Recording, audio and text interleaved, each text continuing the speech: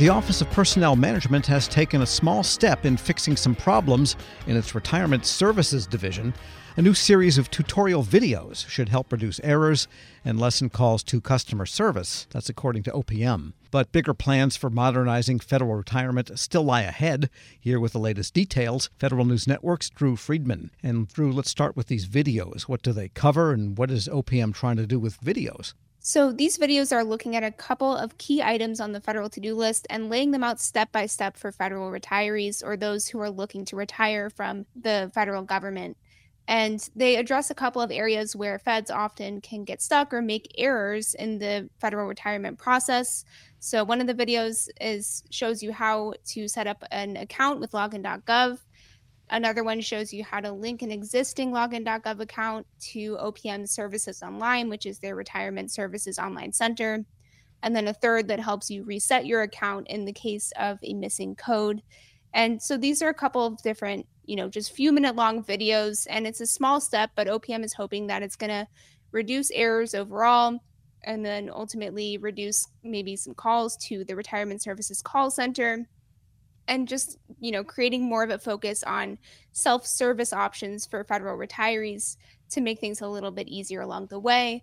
And OPM Director Karen Ahuja has said that, she just wants the transition to retirement to be as easy as possible for federal employees. So it's basically a video how-to of the same old process. Exactly. So it doesn't actually change the process itself, but it's just a little bit more in the direction of trying to help employees navigate the system as it currently exists. Okay, and so then there's also a quick guide that they made.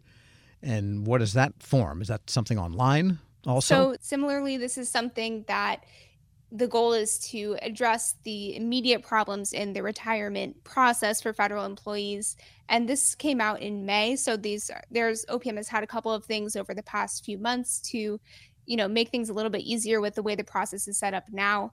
They have bigger goals on the horizon, but they've said, still people who are retiring right now need more help, need more resources. So that retirement quick guide was essentially a 3-page guide that detailed, what federal employees can expect from the process to retire, estimate, when are they going to get their first annuity payments. And the goal is, at the end of the day, and just improving the retirement experience overall for federal employees.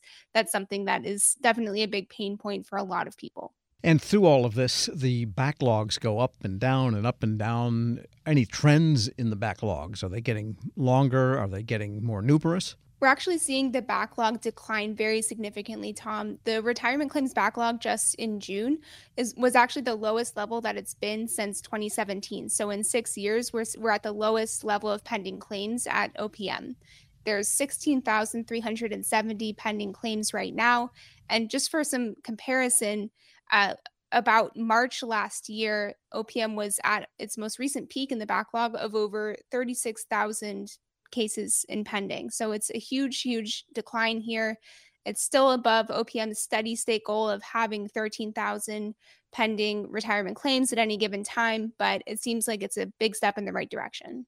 Because when they're processing the claims themselves, that's still done by hand by people examining basically paperwork. Exactly. The retirement system at OPM is almost entirely or very largely paper-based, and it's actually the area of OPM that has the most legacy technology. So it's been a major goal of OPM for at least years, if not decades, to improve or modernize the Retirement Services Center. But that's something that they've run into a lot of problems with over the years. And this is something Congress is also interested in your reporting.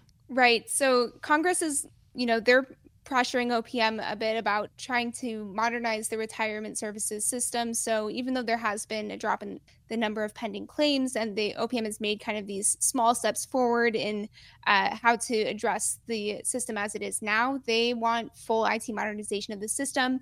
So most recently, we saw actually a letter from Senator James Lankford going to OPM, and he called the current backlog of retirement claims unacceptable. So he's really pressuring OPM to what is their modernization plan, what is the cost of it going to be, and what's the timeline going to be to get that up and running. Because that's something they've been hammering at for so many years. What is their plan? Do they have a plan to modernize it? They do have a plan. And, as I mentioned, this is something that OPM has been saying that it's going to modernize or improve for a very long time.